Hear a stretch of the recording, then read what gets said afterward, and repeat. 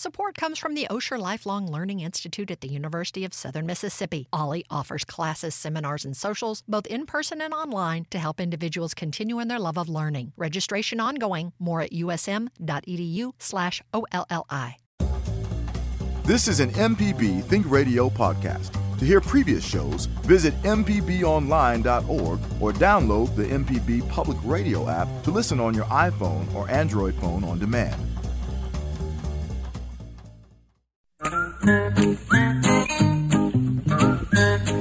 Okie dokie, folks. Welcome back. Horticulturist Fellow Rushing, and we've got the lines wide open. You want to call in and talk about gardening or garden-related stuff?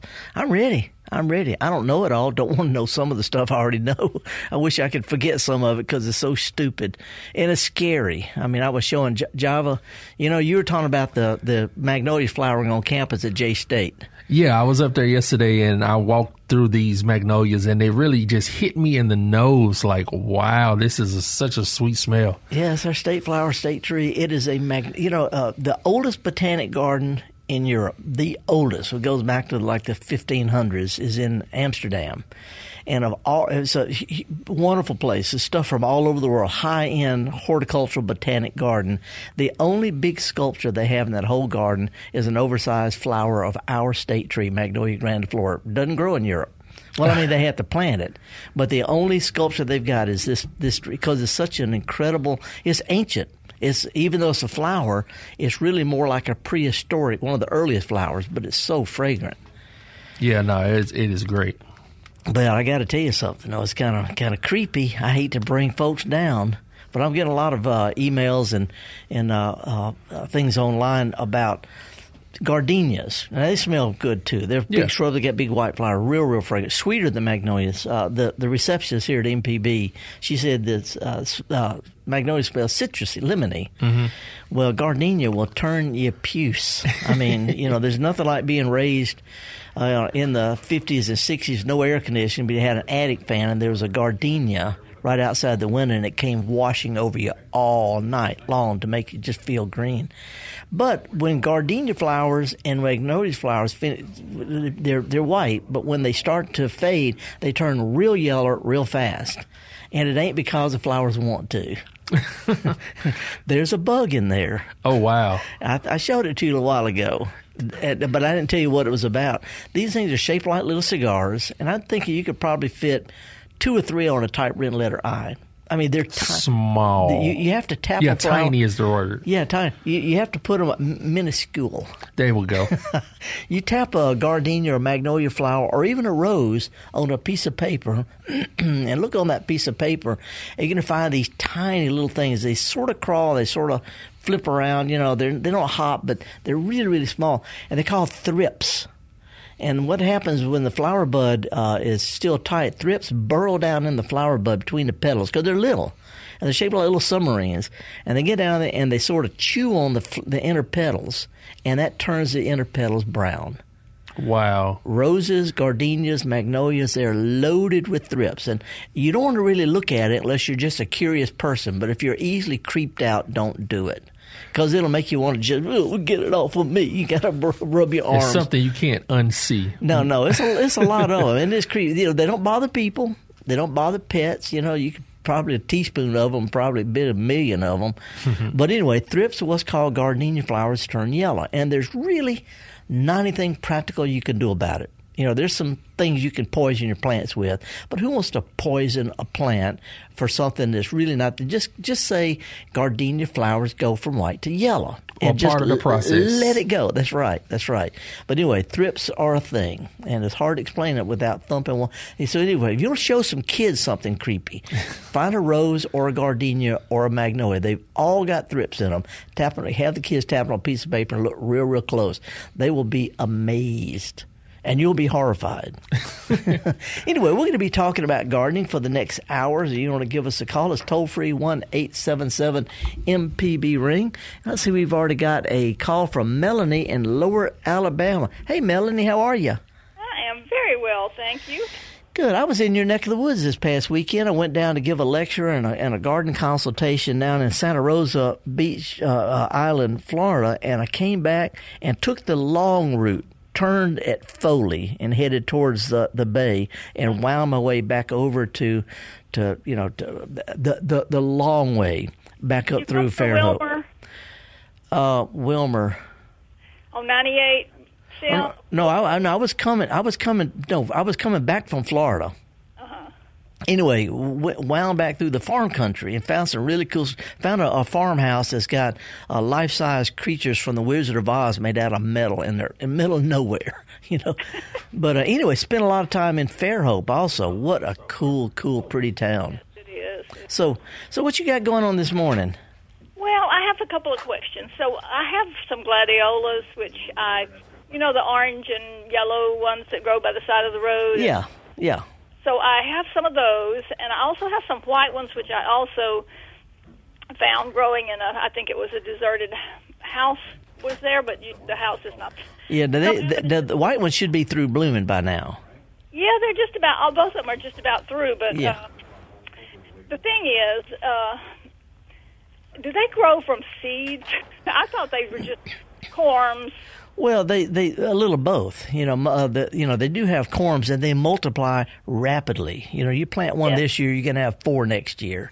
Yes, and I have to pull them out by the handfuls. I guess that's what it is at the bottom. Yeah, but it's a little sort of a flattened. Looks like a bulb, but it's flattened and it's not quite hairy, but it's something like that. Yeah, no, that's the main way. But they spread so easily that, and I'm sure that they would set seed because you see them growing in places where there's no way that anything could have gotten the corm over there. But mostly they multiply pretty rapidly by those little corms. Yeah, mine are just kind of getting out of hand. I don't know. It's like in Mobile County. Anything you plant one of, next year you've got 5, and next year you've got 25. Unless there's a peony. Yeah, well, yes, that's true. I've never tried them because I've heard they're hopeless. Well, on the Gulf Coast they are. What about Weigelas? Do they thrive here? I don't want anything that I've got to. Weigela is one of those old kind of plants that not many people. Well, first of all, they don't sell them at garden centers. They can, but they don't because nobody comes in asking for them because they bloom after everybody gets through buying azaleas. But it's an old-fashioned plant. They grow perfectly well. And it blooms after azaleas, clusters of tubular flowers. I've seen them in red, pink, white. There's some with variegated leaves, there's some with burgundy leaves. But Weigela is a terrific old-fashioned shrub. Blooms, they've been blooming the past couple of 3 weeks or so, but they're well after azaleas. Well, see, the hydrangeas are just coming into their glory. And Weigelas are in between. So I don't have any pink ones because any one I buy turns blue. So.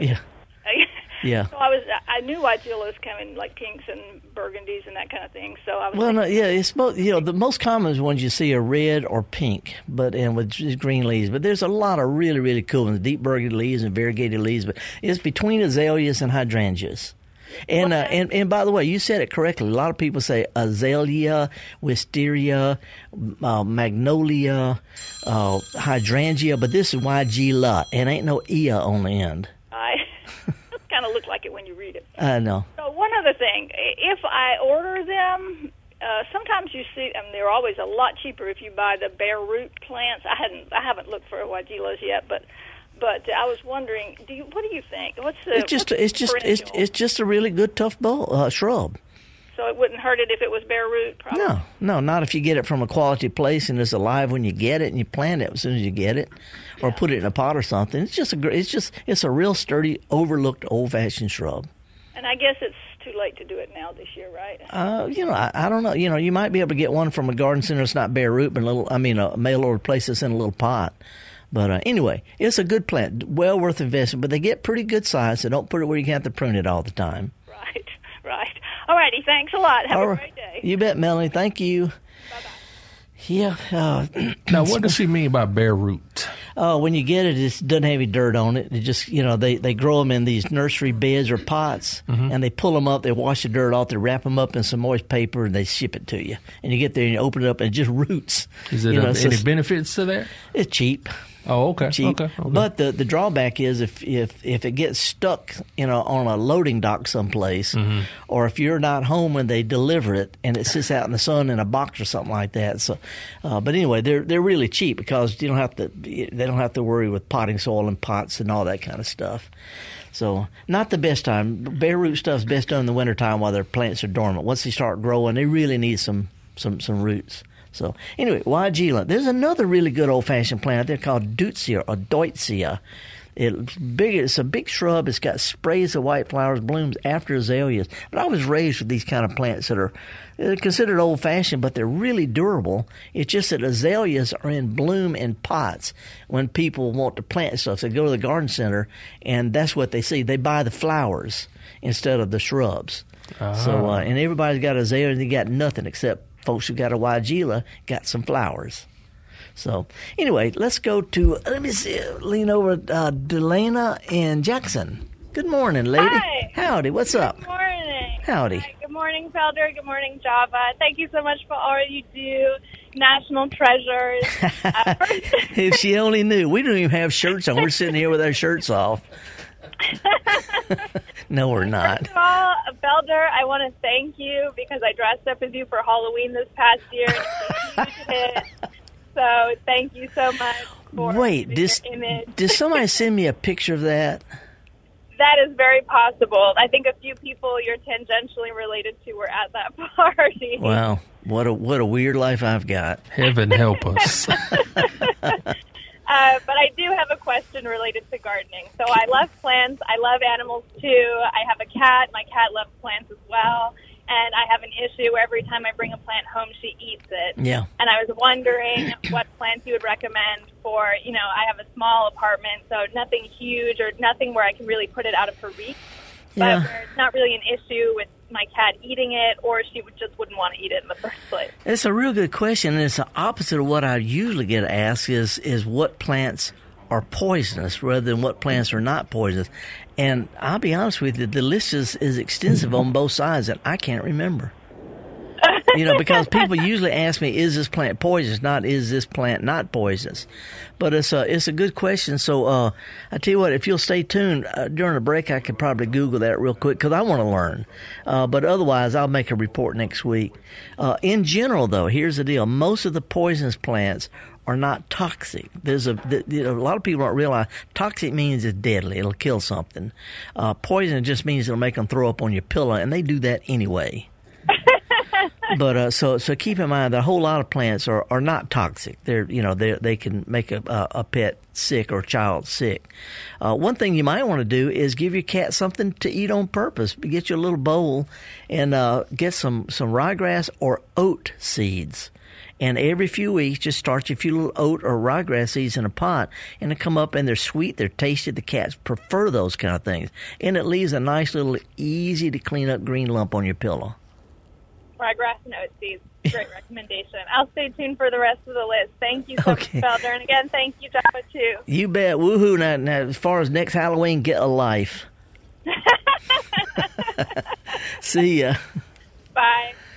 Okay, dressed up as me. My son dressed up as me as Halloween one time. I saw that. I want to see Delana's picture. He had a flat cap. He had big glasses. He had a gray wig on, long hair gray wig. I'm thinking he had a black T-shirt like I always wear. But how does it feel to be a Halloween costume? That's a level of fame only few ascend to. I'm a wordsmith, and there's got to be a word for something like that. I'm not sure what the word is to make you feel sort of good and sort of not good. And sort of proud, but sort of, am I a caricature? Yeah, I'm a caricature. I feel caricature-esque. We're going to take a break, folks. Me and Java and Kevin Farrell is over there being our phone greeter today. Got all the big wigs here at Mississippi Public Broadcasting. We're going to take a real quick, but I got some really cheesy music coming up, too. So stick with us. We'll be back more with the Gestalt Gardener here on Mississippi Public Broadcasting. Woohoo! Fix It 101 is a fun podcast with lots of home improvement information. Even if that's not your bag, all of the episodes are archived online. So if the mood strikes you, or if the need motivates you, you can search your project. And yes, there is a Fix It 101 podcast for that.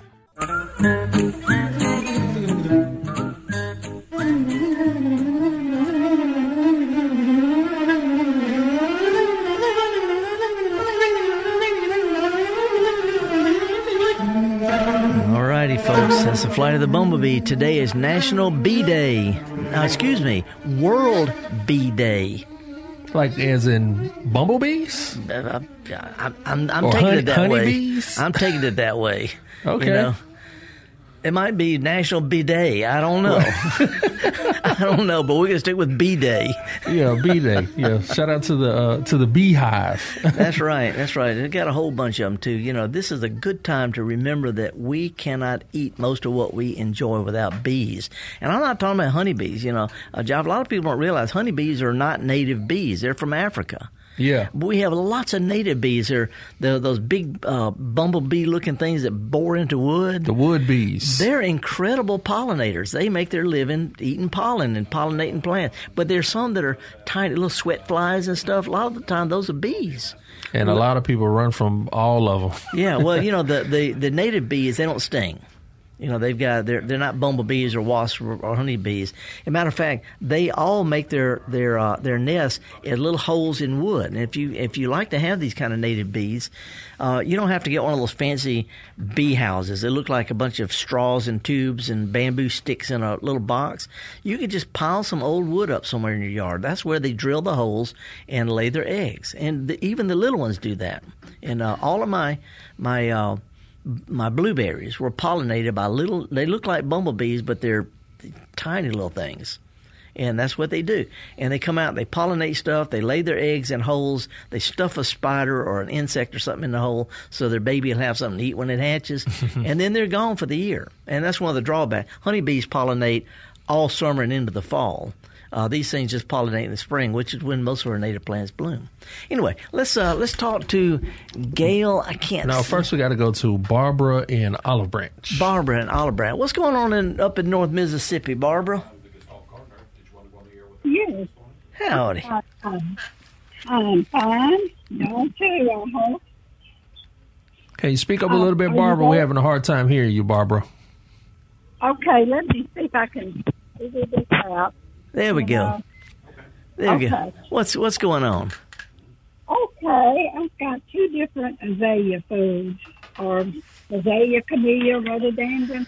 One of them, it's obviously been wet at some time. It's kind of crumbly. Right. Is that okay to use, or should I just give it? It's perfectly fine. Fertilizer does not lose its strength. It can get hard and crumbly. It can get liquidy and all like that, but fertilizer doesn't lose its strength. So it'd be perfect. But, you don't have to use much to begin with. So, just take a chunk of it and throw it up on your shrub. Okay. And then another question. Excuse me. One of them is 10-5-4. Okay. And the other one is Miracle Grow. You mix with water. Right. And it is 30-10-10. Yeah. Which should I put on? If you put them out according to directions, if you mix the Miracle Grow in the amount of water it recommends, and if you put the granular stuff out at the rate it recommends, they come out the same strength. The stronger stuff, it just gets spread a little bit further. Now, the real drawback is that the granular stuff, it lasts a long time. It slowly dissolves, over months, and it works better, steady, strong feeding. Miracle Grow is an excellent fertilizer, but it's strictly liquid, and as soon as you get a rain or another watering, it washes away. So Miracle Grow is more like a quick, just a little fast food, quick pick-me-up unless you use it regularly. The granular stuff, usually once every year or two is plenty. Oh, well, I'm going with the granular then. Well, use the granular stuff, and then if you got something that looks just kind of like it needs a little pick-me-up, hit it with some Miracle Grow. Mm-hmm. Okay, I sure will. And thank you. I enjoy your show. I appreciate it, Barbara. Thank you for being part of it. Thank you. Okay, now, see, Java, I've got my bifocal sunglasses and not my regular glasses. I put this on, and your screen completely disappears. So I'm going to help you out a little bit. I got to lean forward here. Bill from Neshoba County? Yeah, let's talk with Bill. Okay. Hey, Bill, how are you this morning? I'm great, and you? So far, so good. Okay, I have a question about building a muscadine trellis. Mm-hmm. I got a couple and planted them, and I'm just wondering if I put a couple of T-bars, 6 feet away from them in concrete, is that going to be enough to hold up in 5 years? Yeah, here's the deal, Bill. And I've been growing muscadines. I grew my first muscadine from a cutting back in the 1970s. My family had the oldest winery in the state. I've done this so many years, and it always boils down to pruning and picking. If you're going to train a muscadine, it needs to be trained. If it grows up in a tree, you're not going to get any berries because they're all up at the top. So you want to train it onto a trellis that you can pick easily, which means your hand's about level with your shoulders, and that you can prune easily. And so in general, most vineyards have got a single or maybe a double wire about chin high with a vine every 20 feet. And then what you do is you grow the trunk, and then, up to the wire, and then an arm growing in each direction. And that's the permanent thing. You can end up with a permanent trunk and 2 or 4 main arms on it. And every year, everything that grows off those arms needs to be cut back to little short stubs 3 or 4 inches long.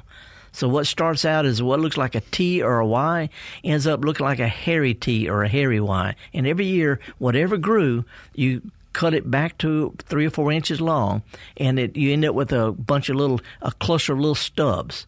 So everything, training it, you need to train it so you'll be able to prune it like that easily without having to get on a ladder. So other than that, there's no real reason to do anything. Pruning and harvesting are going to be crucial for these things. So grow it where you'll be able to reach them easily. So I'm not going to have a harvest that's going to bend over those T-bars. No, a fully mature muscadine vine, in an old vineyard is going to have somewhere between 30 and 90 pounds of fruit, depending on the variety. Let's say 50 or 60 pounds, and that's not that much. Not that much. You want a good sturdy wire, preferably with a turnbuckle, so you can tighten it up every few years because they tend to stretch. But no, okay. The main thing is as long as the post is in the ground pretty good bit, and you got 1 or 2 wires to grow it on, so you can prune it and pick it easy. Those are the most important. When people plant muscadine vines on trellises, on arbors and things like that, they can't pick them, they can't prune them, and it's just a mess. So stick your arm straight out and wiggle them, and that's the way you want that vine to grow. Great. You got time for another question? Sure, if it's a good one. Okay. Well, all my questions are good. Yeah. I've been seeing a lot of stuff about biochar. Yeah. And I understand how to do it, but I'm wondering what you think of it. Well, should I do it? It's people are bored with just dig a hole, put something in it, green side up. They got to elaborate on everything, and biochar is one of those elaborations on dig a hole. Does it help? Yeah. Is it necessary? No. Do plants need it? No. So, do it because you're interested, you're engaged intellectually, you like to do stuff, but it's really not that big a deal compared to just plain old good dirt. Okay. So it looks to me like I just, do the process and make some biochar, and then I can save it until I need it? Yeah. Or do I need to use it right away? Well, you can save it all you want. It basically is a type of charcoal. Yeah. So if people do stuff that's not necessary, but it's fun, it's interesting, and that's where biochar fills in the interesting and fun stuff. But the people who promote anything are going to use the most verbose language you can imagine to make it sound really important. But biochar is just a good type of charcoal, and it does it help? Yeah. Is it worth it? Nah. Have fun. And be engaged. That's the important thing, and it will help a little bit. Okay, maybe I'll give it a try. Okay, thanks. Thank you very much. And was I grouchy on that one? No, it's funny. I was looking. I had never heard of biochar. What does it say there? It let's see. When I pull it up, the first thing it says biochar is the carbon skeleton of biomass that has been I don't even know how to say this word, prolitized to between 450 and 550 degrees Celsius. It's just a bunch of terms, like you said. It's charcoal. There you go. And it has benefits, but not huge benefits compared to just plain old good dirt. I akin it to, how sometimes you can go to, I guess, a restaurant or whatnot, and you may eat a good piece of meat or steak or something like that. Yeah. And it's like, man, what did you do? Well, just put some salt and pepper on it. Or composting. There's books and books and books written on composting, thermophilic bacteria, bioactivation, and carbon-nitrogen ratio, and, anaerobic bacteria. It's a leaf pile, folks. It's just a leaf pile. A fancy one and a sped-up one, but it's just 2 rules for composting. Stop throwing that stuff away. Pile it up somewhere. Now, we're going to talk about carbon-nitrogen ratio. Bring it on. So anyway, I don't know where we got on a rant here. We got time for some calls? Yeah, we got these 2 calls, then we got the cheesy tune. First is one. Cindy and Brandon. Hey, Cindy, thank you for holding. How are you this morning? I'm doing good. How are you doing? Good. I kind of got off topic there for a bit. That's all right. That's quite all right. Well, what's up? What can we help you with? Well, I'm calling for a bashful friend. He's going to be getting some avocado trees. Mm-hmm. And not sure the lady she's getting them from has grown them herself. And she's got, her oldest one is 2 years old. And it hadn't produced any avocados. And I was just wondering if there was a male and a female species, if you had to cross-pollinate them. If you could just give me a little bit of information so she would be able to grow them and produce some avocados. Okay, a couple of things. First of all, good question, and I don't remember if avocados are separate male or female. I'm supposed to know this. I don't think that they are. But let me ask you this. Does your friend live anywhere near Brandon? No. Yes, sir, she lives in Jackson. Okay. Now, avocado trees are going to be coming from Oklahoma. Right, but unless she grows them in a pot and brings them in every winter, they're going to die in the wintertime. Okay. The avocados, they won't even grow outside on the coast unless we have practically no winter at all. They're subtropical trees. So the only way she can be able to grow any fruit is if she plants them in a pot, keeps them pruned so they fit in her house every winter. Okay. All right. Now, when she sets them out in the springtime, should she set them out on the south side of her house? Well, they need sunshine. These are tropical trees that people put hammocks under. Down in Florida and in Southern California. So, she just needs to be able to, they need sunshine, they need water, need a little fertilizer, and they need pruning into avocado bushes in pots because, like I say, they will not make avocados unless they're outside in the sun, and if you leave them out in the winter, they're going to freeze. Right. Okay. All right. But if you stay tuned, I'm gonna find out. I don't believe they're separate male and female. There are different varieties though, so I'm assuming she's getting from a reputable dealer. But anyway, they will not grow outside in central Mississippi in the dirt. Okay. All right. Thank you very much. Okay, Cindy, appreciate it. We do occasionally get, people grow avocados from avocado seeds. It'll make a cool little plant, and it's a pretty little green bush in a pot. So I'm not saying don't do it. I'm just saying don't expect avocados. Let's slide over to Ocean Springs. Gail, how are you this morning? Just fine, Felder. Good morning. Thanks for taking my call. I love your show. Thank you. This morning, I'm coming around the corner, and I took a good look at my holly bush, and couldn't believe has this gray, dusty, black, awful stuff, and little webs maybe. Now, I know I need to cut off the dead stuff, but what should I do after that? I'm not sure what it is.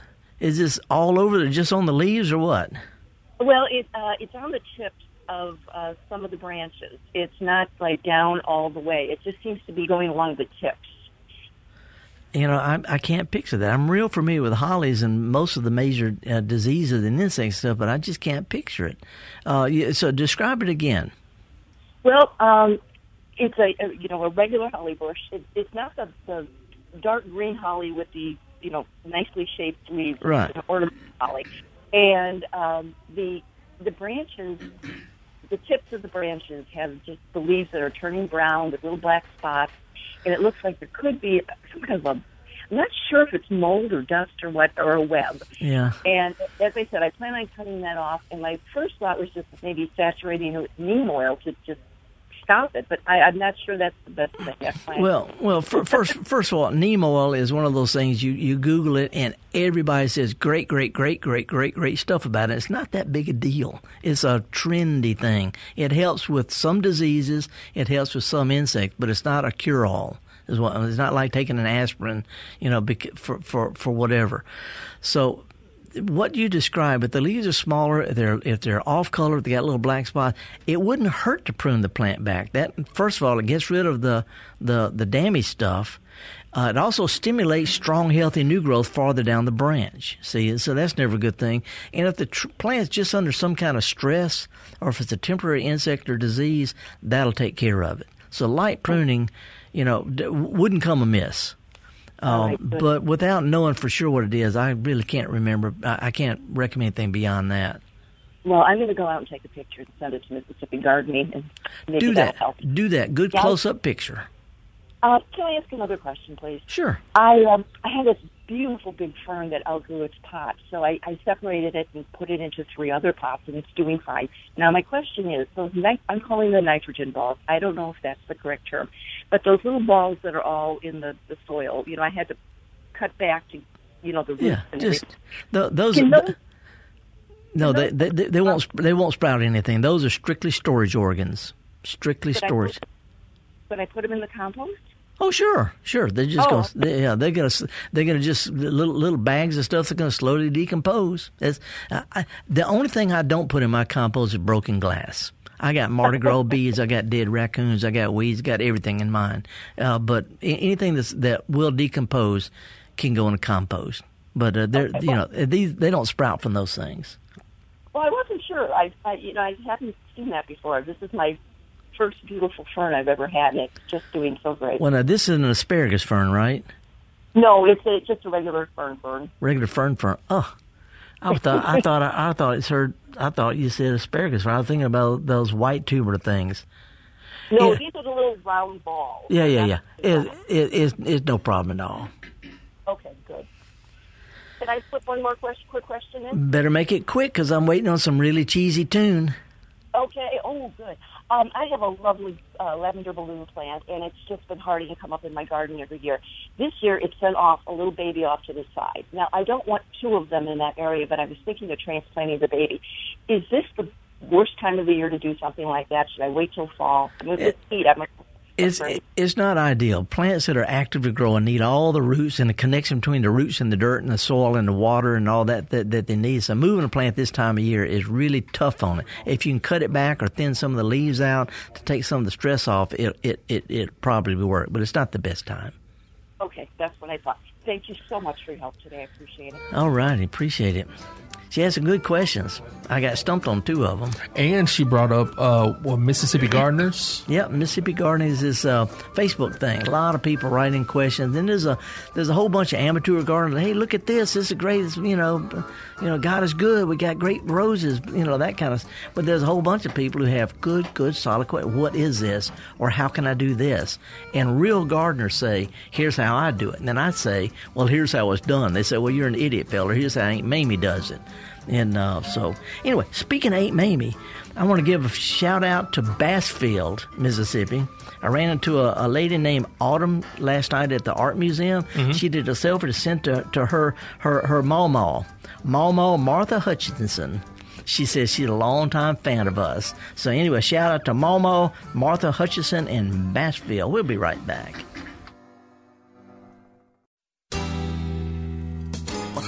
Yup. I could while away the hours, conferring with the flowers, consulting with the rain. Yup. And my head I'd be scratching while my thoughts were busy hatching if I only had a brain.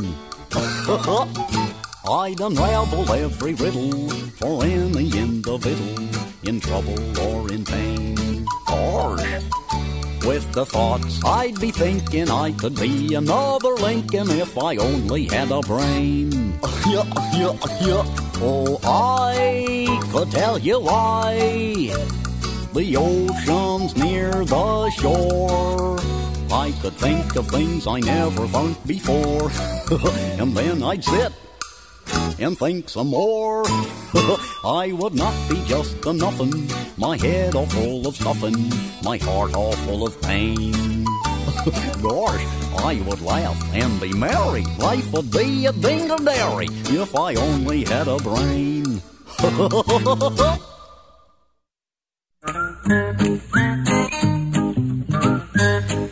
Okie dokie, folks. I wish I hadn't gone online during that break, because I learned about how avocados flower, and it's really weird.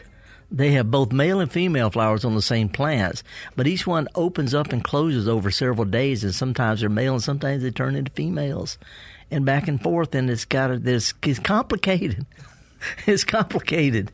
So if avocados have both male and female flowers on the same tree, and one avocado can make avocados, but don't read about how it happens.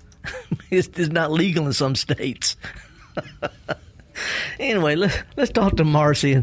Sorry, Java, in Ocean Springs. Hey, Marcy, how are you? Avocado. Hey, need to turn the phone down, turn the radio down, because we got a delay in case I say something nasty. Okay, I just turned off my radio, but I have a serious question today. We have a huge live oak tree in the front yard, and so I need to call somebody to come take part of the limbs out, but I'm scared about it because I don't want the tree to get massacred. I just what do I need to do to get some better filtered light to come through? Yeah, and this is it's a real good question. You're right. It's really, really easy for somebody who with a chainsaw to booger up a tree. It's perfectly fine to thin out live oaks. They're done like this all over the country where they grow. But here's the deal: you basically are just thinning out some of the limbs, and then some of the branches on the limbs that are left. And you start by thinning out the limbs, so the limbs that are left are spaced out and they're strong and they're sturdy and they're clean. But so thin out the limbs, then thin a few branches off the limbs that are left. And other than that, the only way you can really mess up is if whoever does it leaves stubs. If you were to go look around some old trees, and you'll see where some cut branches have healed over completely. It's just like they were not there, but a little sort of a knobby looking thing. But if you look around, you'll see somewhere the limbs were cut off a few inches long and it healed around them, but it's rotting down through that hole in the middle. See, so the idea is to prune them so that food flowing from the leaves down the limbs towards the trunk is not going to flow back uphill. So don't leave any kind of stubs. Cut them down. Okay. You don't want to leave a huge wound, but you want to leave it where it's sort of like a little bit of a knuckle. And if they make a good proper cut, anybody can do this. But if they leave stubs, it's going to cause decay. It happens all the time. Right. Okay. So well, I try to do the ones I can reach with a ladder. Right. But I can't get way up in the tree. Yeah. You're gonna need to have a professional arborist, somebody who climbs a tree without using those spurs. A lot of times they strap these spurs on their shoes to make climbing easier, and it just does terrible. They're illegal in some states on live trees because they punch holes in the trunk.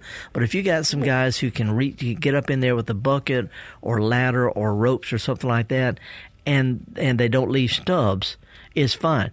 One of the things, this is a really valuable tree. It'd be worth investing in having a professional arborist come by and do it. And you can doesn't matter what they say. If they can't show you their license, they don't have it. Plain and simple. Okay. And if they don't have a license, it's for some reason. Okay? And it's the law. You're supposed to have a license to do this stuff. So if they can show you their license and you emphasize, I don't want to see any stubs when you're gone, everything will be fine. Okay, cool. One other quick question. I have a cross vine growing on the front of the house. Me too. And I know that I need to extend the trellis, but it's brick. So, I've done trellis on brick before. Is there a certain kind of wire that I need to get? So, you tell me going straight out like an arbor, or just grow it flat against the wall like an espalier or something? Yes, like against the brick. Huh. You know, I've done this so many times. I know that there's some special, screw type things you can put into mortar, and it holds well. You know, this might be a thing that you need to call the Fix It 101 guys on Wednesday. You know what I've been wanting to ask the Fix It 101 guys about dogscaping. You know, like I just got a book offline about dogscaping, and it's really good. That's a good idea. I just got quoted. There's a magazine called, it's about Labradors. It's all about Labradors, Lab Magazine or something like that. And they just came up, the whole article that quoted me about dogscaping.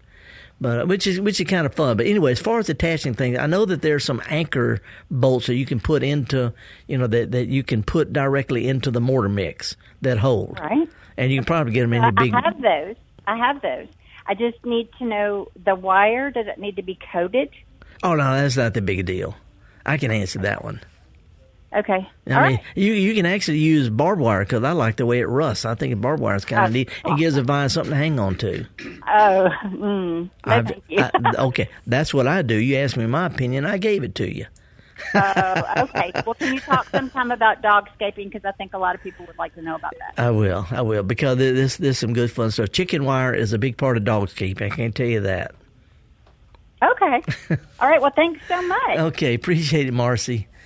You're welcome. That was a rambling conversation. I just learned something. I didn't know anything about this dogscaping, creating your ultimate dog-friendly landscape. Yep.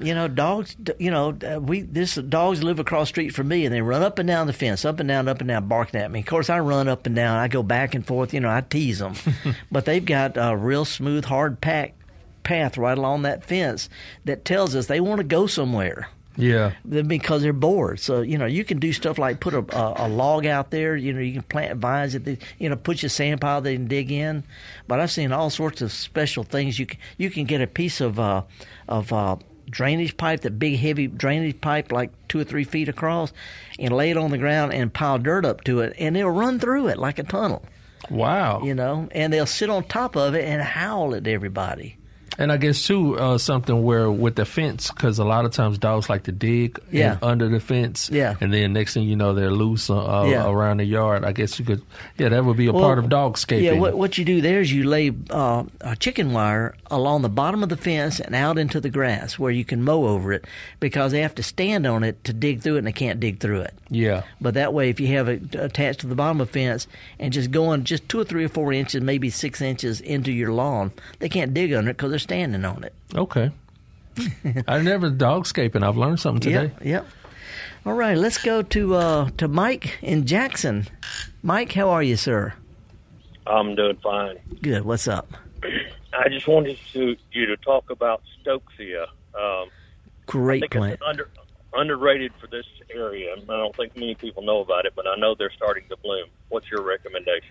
Well, first of all, I think it's interesting because when I studied, I heard it called Stokesia, and the guy named Stokes is named after it. Said no, it's Stokesia. But Stokesia or Stokes aster, named after a guy named Stokes, is actually a native plant, Mike. It grows naturally in Mississippi down in low wet areas. A lot of people don't know that. It looks like sort of big leaf. It looks like monkey grass with wider fat leaves, and the flowers are bigger than a teacup. You couldn't put it in a coffee cup. They're sort of they're not blue. They're not lavender. There's pink ones, but it's kind of a lavender blue color flower. Big flowers. Fantastic pollinator, terrific perennial. You can use it as monkey grass as a border. It's just a terrific, low-growing, clump-forming, big powder puff-shaped flowers that are native to Mississippi. Yeah, what about the white ones? I saw on the internet where they'll have white ones at the farmer's market. They're just white. They're white Stokesia. The flowers look like powder puffs, shaving brushes, what they look like. Lots of little bitty, tiny filament type flowers, and most of them are kind of a purplish lavender blue, pale lavender blue. But they've got white ones. I think they've got some pink ones too. But it's easy to divide. It grows exactly like striped monkey grass. You can divide them in half every year, and every year they'll get the same size again. But it's a terrific plant. Blooms in. They're starting to bloom in Jackson right now. All right. Thank you much. That's a great. Well, I want to know. Why are you asking about this? I love them. I just want more of them. Well, you can divide them like I wouldn't divide them now, but just like monkey. There's a guy who lives around the corner from me who has a really cool little down by the street. He's got a flower bed that's got little small roses, got gladiolus, got daffodils, got daylilies, but he has this stuff all over, and they're spreading by seed because that's what native plants do. I didn't know they were spread by seed. Yeah, sounds good. Cool plant, man. All right, thanks. All righty. Well, I wish I hadn't read about avocados now. and what the avocados, you can get like if you buy avocado from the store. Yeah. Take that little pit out. That's the seed, that's the right? Seed, yeah. And so you can just really plant that. Yep. But don't expect to become an avocado purveyor. No. That's the same thing with pineapples, correct? Like you get a pineapple and just...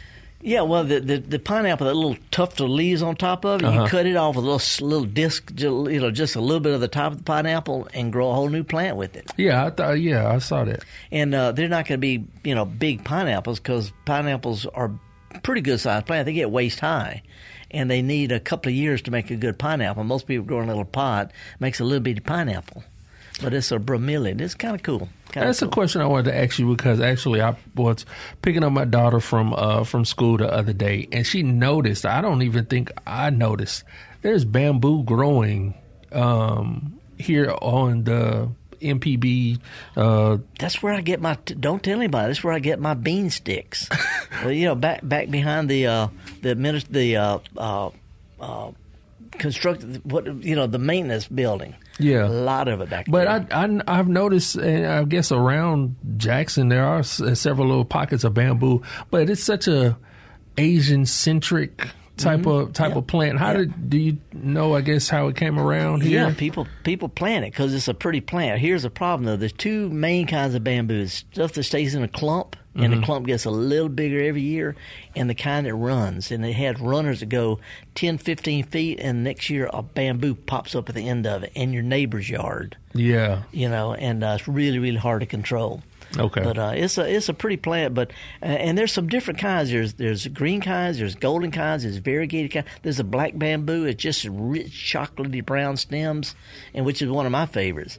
But in most of the cases with bamboo, you need to plant it where it's going to be contained because it will run. Yeah. It will run. Speaking of cutting stuff, yesterday, we're refurbishing, the Master Gardeners and I are refurbishing the herb garden at the Ag Museum. And I needed some little weaving fence, where you see fences that are woven, look like a wood, just woven wood. Yeah. Well, that's called wattle, W-A-T-T-L-E. And the easiest, in Europe and in Japan, they use willow to weave the stuff with. Here we use crepe myrtles. That's what, when people cut crepe myrtles back, send out those long, skinny runners, and then they cut them off and they weave them into fences before chain link.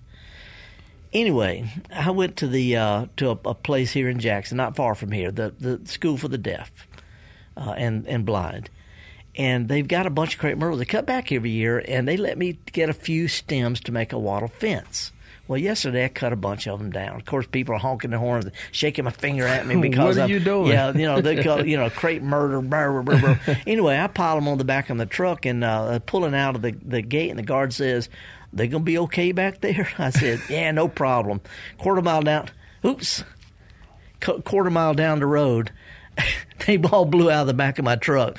And I was real sure that I had them secured. Anyway, people weaving all over the in and out of traffic because I was dropping crepe myrtle stems all over the highway. Wow. It was great.